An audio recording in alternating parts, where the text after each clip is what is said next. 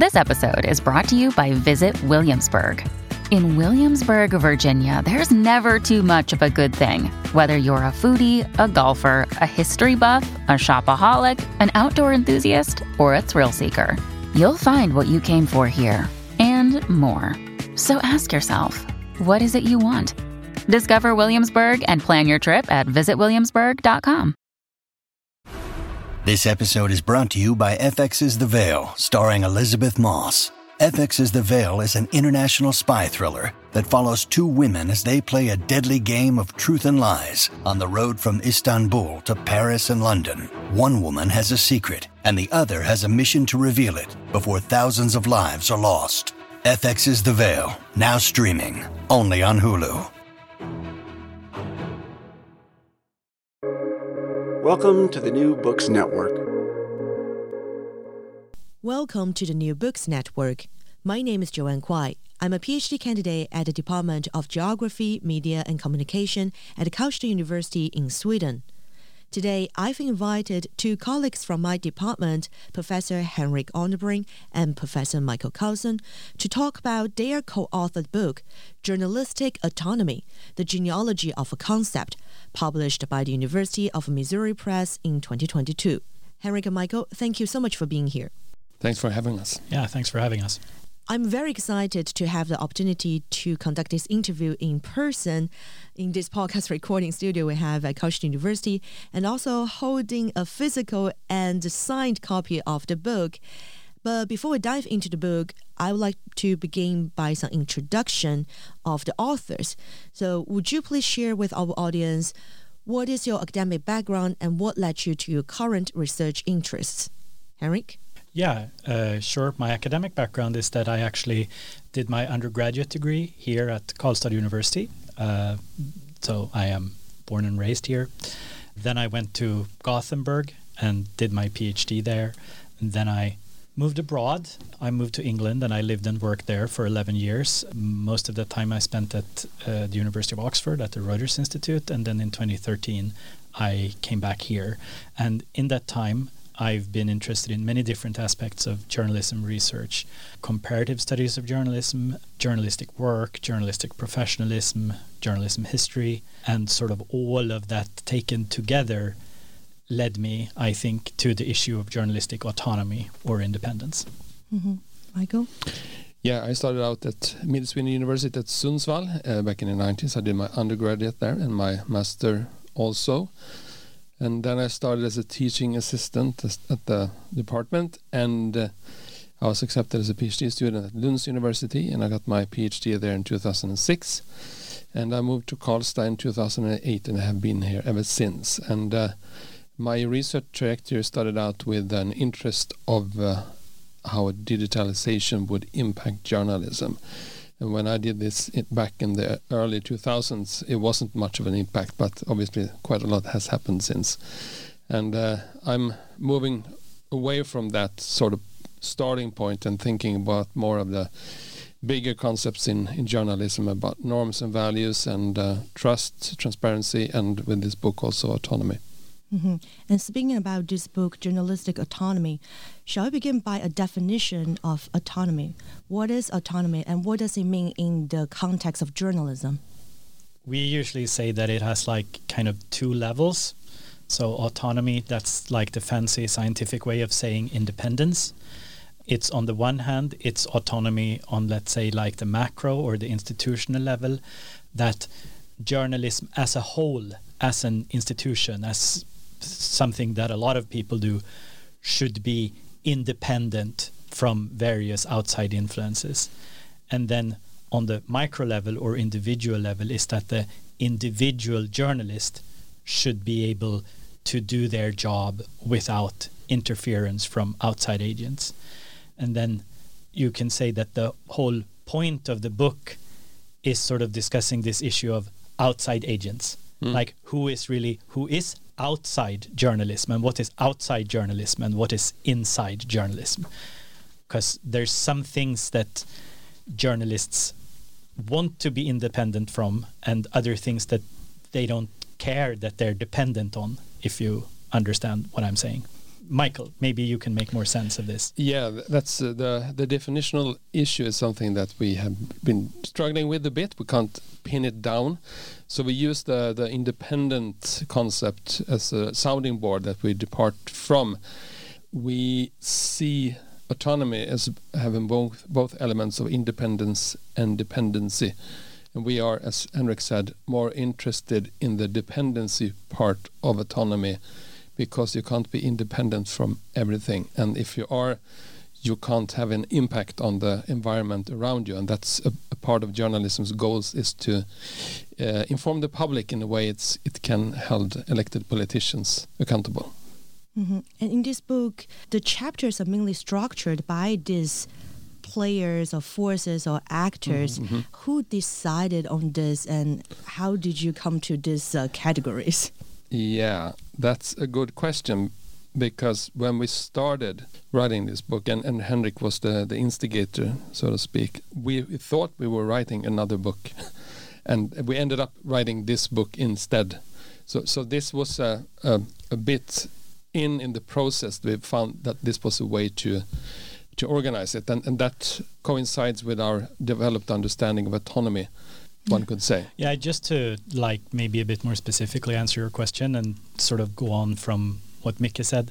The beginning, we thought that we would write like a thin kind of definitional guidebook on what journalistic autonomy is, like maybe, 120 pages suitable for students, and you have the book in front of you. It's considerably bigger than 120 pages, right? So it's like, it's like a massive book. Our publishers hated us because it's... Yes, and we have cut 100 pages also. We have cut 100 pages. But anyway, when we started out, we thought, so what these actors or forces, how did we come up with them? Well, the first were easy, because a lot of the discussion about autonomy is that, journalism should be autonomous or independent from the state, and it should be independent also in some magical way from the market. Yeah, that's what a lot of previous writings on autonomy have focused on. But as we were talking and thinking about it, we realized that sort of independence comes up in relation to like a lot of other societal fields or institutions that have a relation to journalism. For example, you should be independent from the state, but the state isn't quite the same as like political parties or political interest groups. And obviously there's like quite a lot of historical research that shows how important it was that journalists became independent from political parties, for example. And then we realized, looking at the ethical guidelines of journalism, or like the ethical rules, that a lot of those have to do with being sort of very independent on the micro level from the sources, like the people that you talk to or interview, that they should not be able to sort of dictate the agenda. So a lot of things sort of came out of that. And then we were discussing sort of more recent issues like technology, for example. And AI, artificial intelligence, and then discovered journalism's ambivalent positions towards technology, whereas like the printing press is like a natural and friendly technology, while radio was first unfriendly and then was incorporated in journalism, and then TV was the threat, and then the online was the threat, but then become naturalized. So, and that we think also casts an interesting light on the self-understanding and what it's supposed to be independent from, but actually is dependent on as you look at these processes over time. Mm-hmm. And you mentioned this historical perspective. I think it's very much hinted in the subtitle of the book, the genealogy of a concept. Why did you decide to do a genealogy, and how did you execute it? Yeah, the genealogy decided to do us, I think. It came out of our readings. And as Henrik said before, we thought that we were going to write a very definitional book. But as we tried to unpack this concept, we needed to go back, what was said in the beginning in the independence of the state, and it wasn't independent at all. And when did it become independent? Well, that was when there was a market. So it became dependent on the market to become independent from the state. And then it wanted to be dependent from the market, and so on. So we needed to go back in history to sort of unpack why we are where we are right now. obviously in the book, like we talk about how genealogy, there's like an everyday understanding of genealogy, which is that you do kind of a family history. Part of our genealogy is that a history of the family of journalism, if you will. Like journalism contains many things, and a lot of these things that journalists should be autonomous from comes from like actually different parts or different aspects of journalism. And then there's the more theoretical aspect of genealogy, which we of course get from Friedrich Nietzsche, which was then developed by Michael Foucault. Nietzsche's book, The Genealogy of Morals, which is kind of an attempt to kind of write the history of how morals come about. We thought, why not be, there could be worse things to be inspired by than Nietzsche and Foucault, right? Yeah. So it kind of went on from there. Yeah, and another thing is that the genealogy approach allowed us to write in a different way that we usually write as academics, because journal articles are, heavy formatted, a bit stale, so we use this as an excuse to be mischievous. Yeah, that is actually true. That I don't know how sort of familiar you are with philosophy, but like obviously like Nietzsche is one of the most studied philosophers, so there's quite a lot of people who have written about like his approach to writing. Like a genealogy in like his sense is meant to be provocative. It's meant to be non-traditional. It's meant to sort of see things from a different point of view. This all sounds, I don't know, very sort of pretentious and high-minded, but for us it was really like a working necessity, more or less. It was like just as you say, in order to like understand what we were even writing the book about, we had to go back in time and sort of do it in this way and look at it afresh, if you will. Yeah, and related to that, since you mentioned it was an opportunity for you to almost like mischief, which chapter did you had most fun writing? Oh. Well, we are main responsible for different chapters. Some chapters were excruciating to write, but I liked the results, and some were more like pleasant to write. But I think if I is to pick out one thing, it's the defecating mechanical duck I had the most fun with. Yeah, that's great. That was like all Micke. But as I said, we took main responsibility for like separate chapters, but then in the end, like we ended up writing parts of like each other's chapters anyway. So it's a very sort of organic process.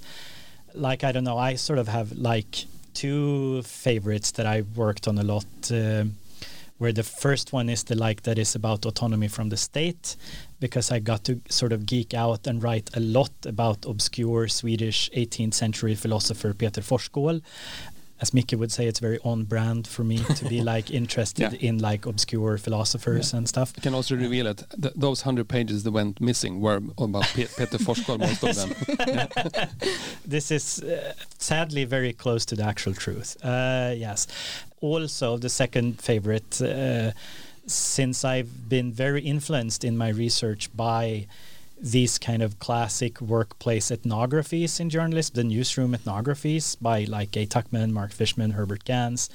It was also very enjoyable to like write the chapter about autonomy in the workplace and sort of get a chance to like revisit or redefine those issues a bit. That was fun. Yeah, I can just add that the mechanical duck is about technology. That didn't come exactly. across. Yeah. I was going to make a clarification on that, but you were saying that this kind of format is very different from the journal articles, which now I come to understand that you always have to make an argument.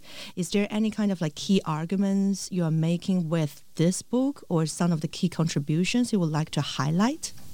I mean, I think Micke hinted at the argument at the beginning that a lot of the self-image and self-understanding of journalism comes from understanding journalism as that it should be like cut off from the rest of the world. It's like independence is when there is no one telling you what to do. You don't have to care about profits. There is no state censoring you. There are no political parties telling you what to do. That independence or autonomy in the journalistic self-image has been about keeping things out of journalism. But what we want to show is that it's really not about keeping things out. It's about sort of negotiating your dependence, because as a matter of fact, journalists are dependent on all these things. They are dependent on the state. They are dependent on the market. So autonomy becomes a way, if you will, of like deciding what level of dependence is acceptable. Yeah, from whom? And from whom, and in what way. So like that's the contribution, that like maybe we shouldn't, we should talk more about journalistic dependence than journalistic independence. Yeah.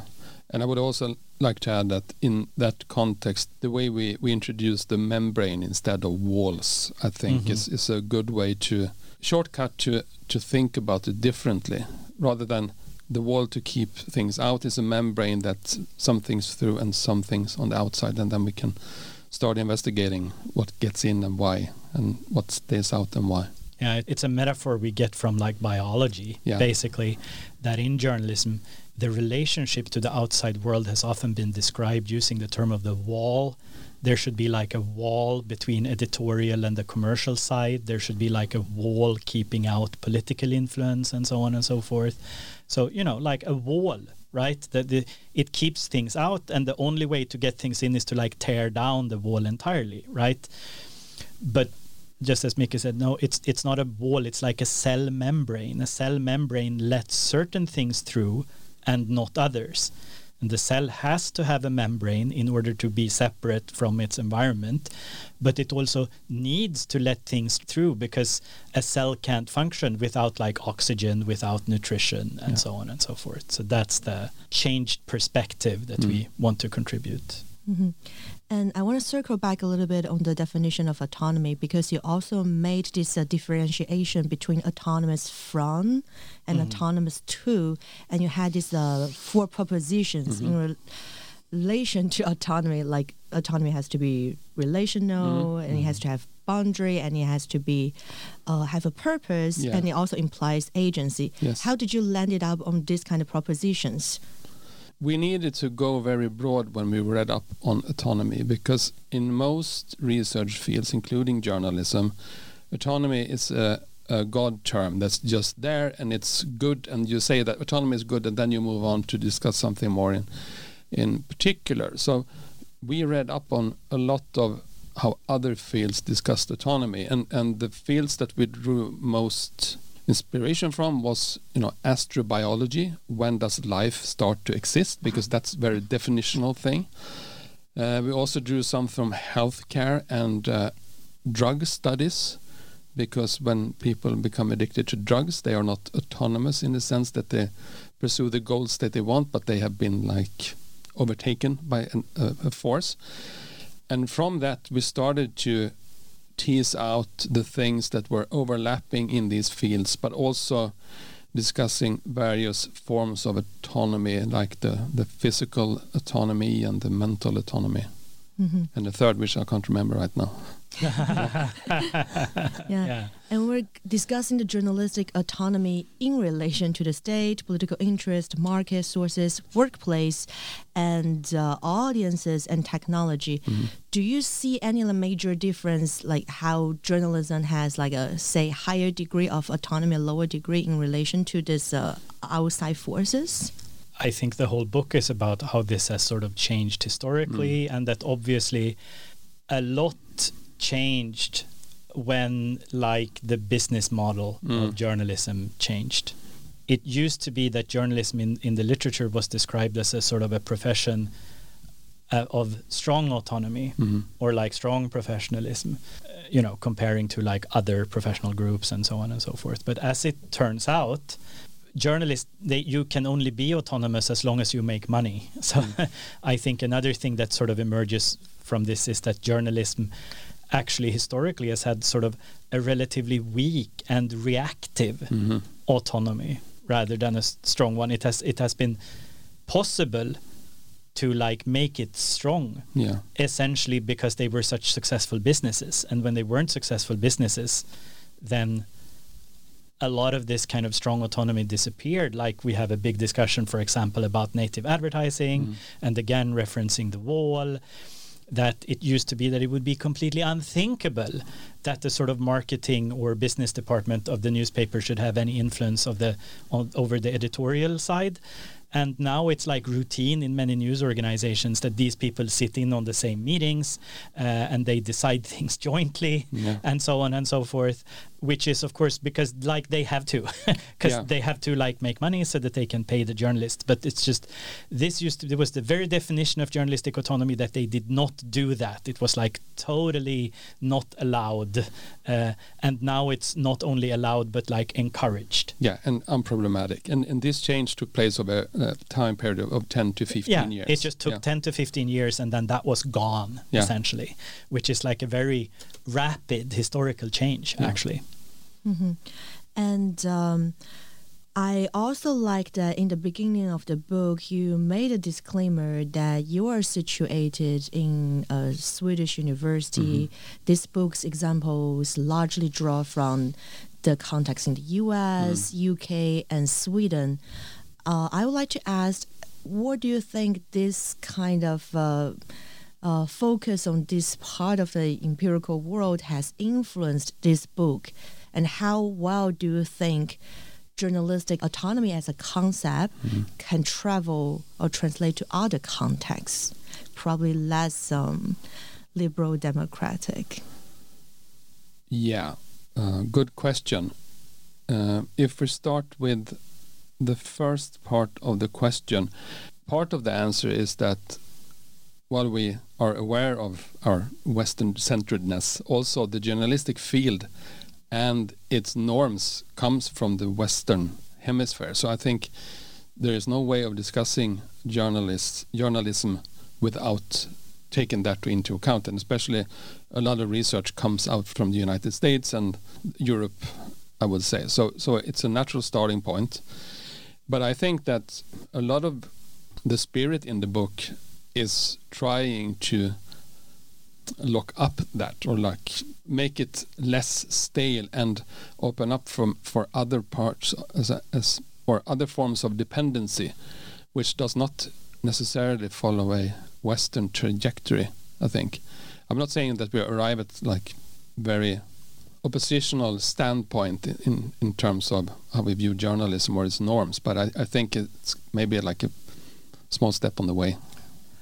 And I do think, again, it's a good point.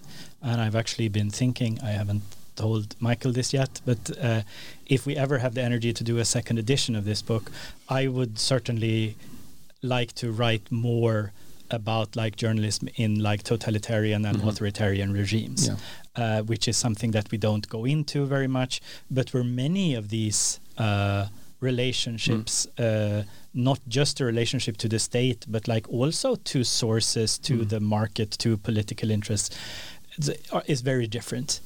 That is something that we sort of, and we even sort of talked a bit about like having more on it, but like it was like 500 pages already. Yeah.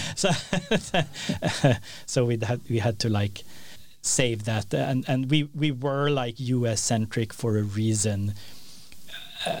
In order to like also critique that this is like a US-centric field.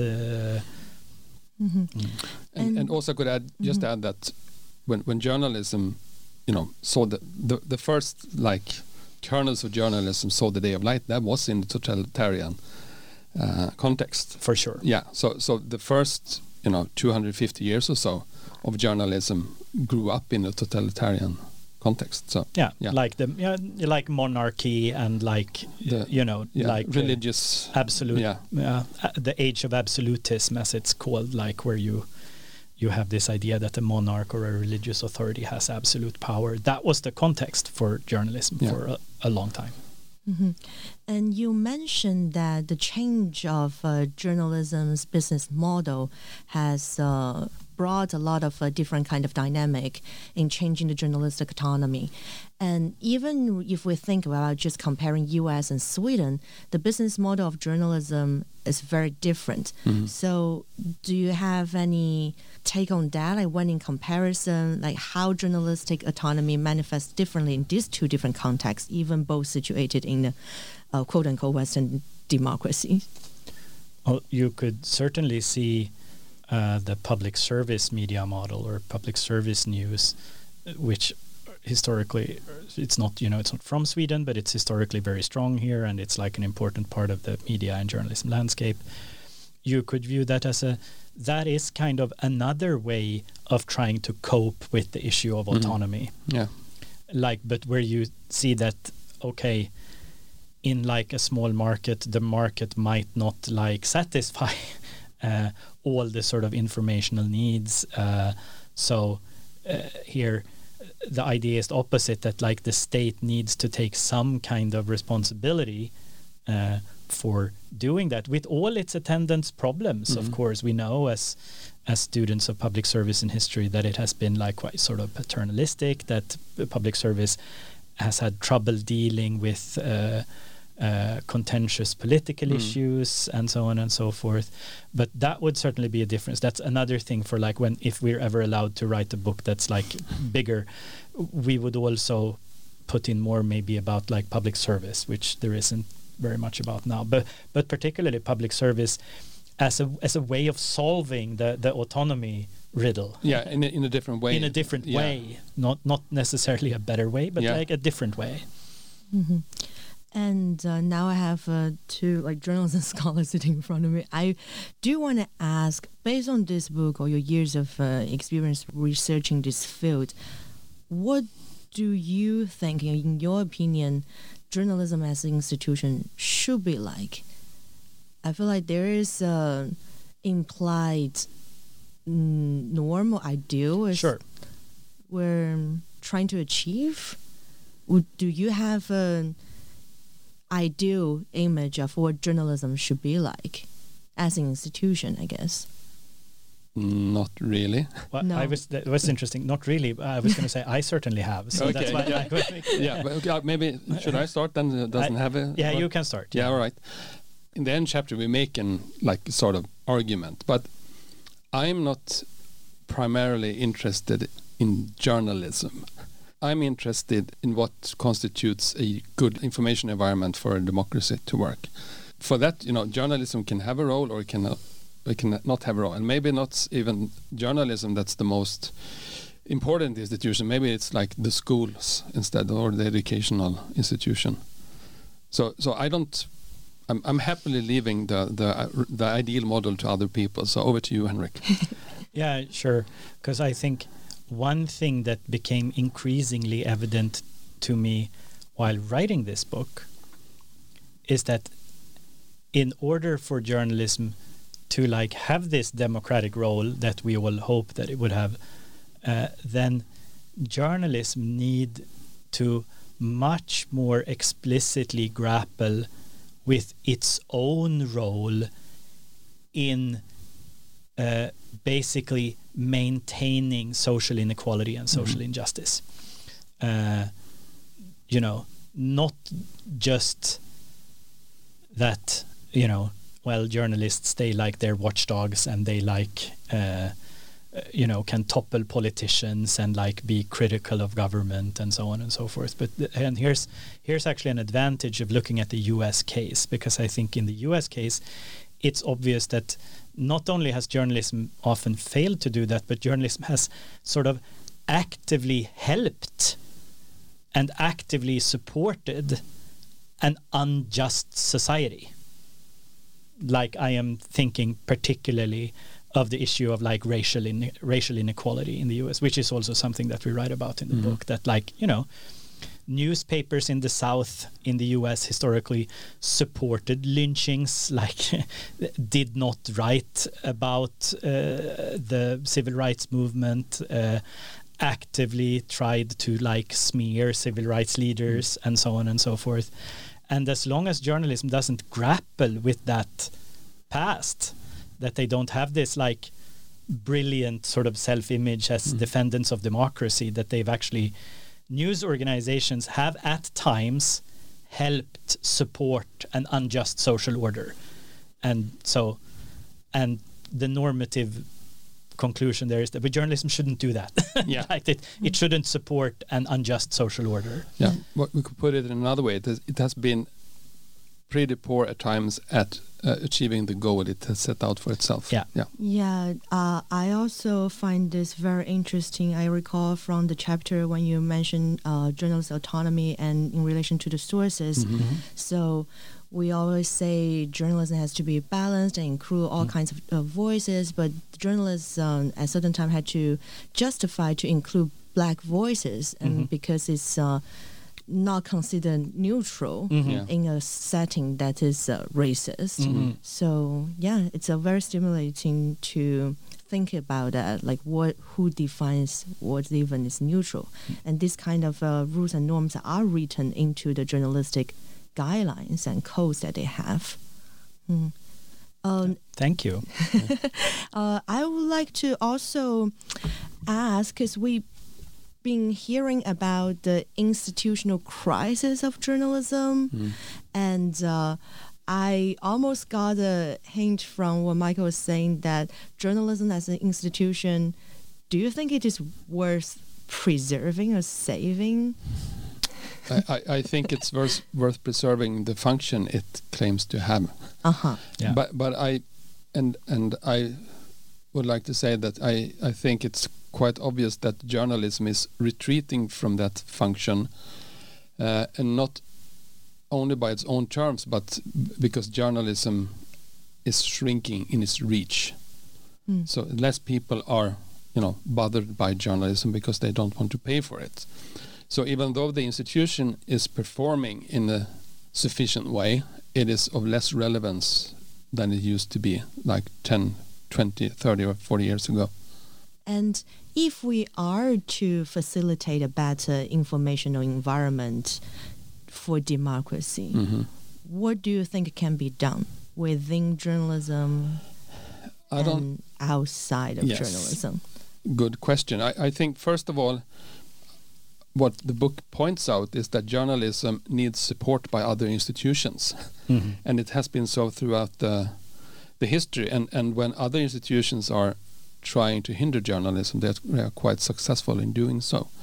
So that's one thing. Journalism's problem is not for journalism to solve itself. So that's one thing. And another thing I think is a point of the book is, while we are happy to point out what journalism should do, but in our definition of autonomy, journalism and journalists need to find out what their goals are, because that's a part of autonomy, to pick out a goal and methods to achieve that goal. So even though politicians and researchers and citizens are criticizing journalism, to be autonomous they need to figure out what they want to do and try to achieve that. Sort of just to continue what Micke said, that it's, if politicians of like many different political camps decide that journalism is not to be trusted and says that journalism is not to be trusted and so on and so forth, then it's like very difficult for journalism to defend itself, if you will. So some of the things of like how journalism should be is like unfortunately outside the power of journalism to do anything about. It needs the support of other societal institutions, and if the political sphere doesn't fully support journalism, it's going to be very difficult. However, in terms of what should journalism do in relation to the thing that I said before about journalism being complicit in an unjust social order, then one thing that journalistic organizations or news organizations certainly can do is to make much more of an effort to be more diverse. That's actually something that journalism can do, that, in terms of hiring practices and so on and so forth. Just as at one point in time, women were not allowed in the newsroom, they couldn't work as journalists. Then they came into the newsrooms and could become journalists, and journalism was all the better for it. Just as journalism has sort of gotten better at actually reflecting society, the more diverse it has gotten. So it's just a matter of trying to continue to do that, because that is something that will help journalism, I think, fulfill the values it has set itself. it's not necessarily not on the one hand, like diversity is like an important value in and of itself, but it also has an instrumental character to it, that this this will actually help journalists be more truthful, be more fair, be more neutral, if you will. So that would be one thing that I think that's within the power of news organizations to change. Yeah. That's something that they can do. Mm-hmm. What about the public, the so-called journalists serving the public interest? From the public's perspectives, is there anything they can do? Well, you've done more research on this and what the public thinks, Michael. Yeah, what the public thinks is one thing. What they should do is another thing. For sure. But I think they should, pay subscription fees and watch journalism when it's good, because it's not always good. So I think that's the role of the public, to set aside that little amount of money and that amount of time that it's needed to keep up with the current events. So it's use the power they have as consumers to reward journalism. Yeah, and as citizens to raise issues that they find important, and things like that. And actually, if politics supports journalism, if the market supports journalism, sources do it, the public does it, then it's easier to be a good journalist and fulfill the goals that you have. But if everyone is tearing on you, that's more difficult. And the point with autonomy is that you should be able to be autonomous even if times are hard. Otherwise, you are not autonomous. Then you're just following the stream. Mm-hmm. I understand. So I have taken much of your time and have this one last question. Would you please share with us what are some current projects you're working on, Henrik? So when writing this book, the Autonomy book, as I said, one thing that started to interest me more and more was this sort of legacy of racial injustice in U.S. journalism in particular.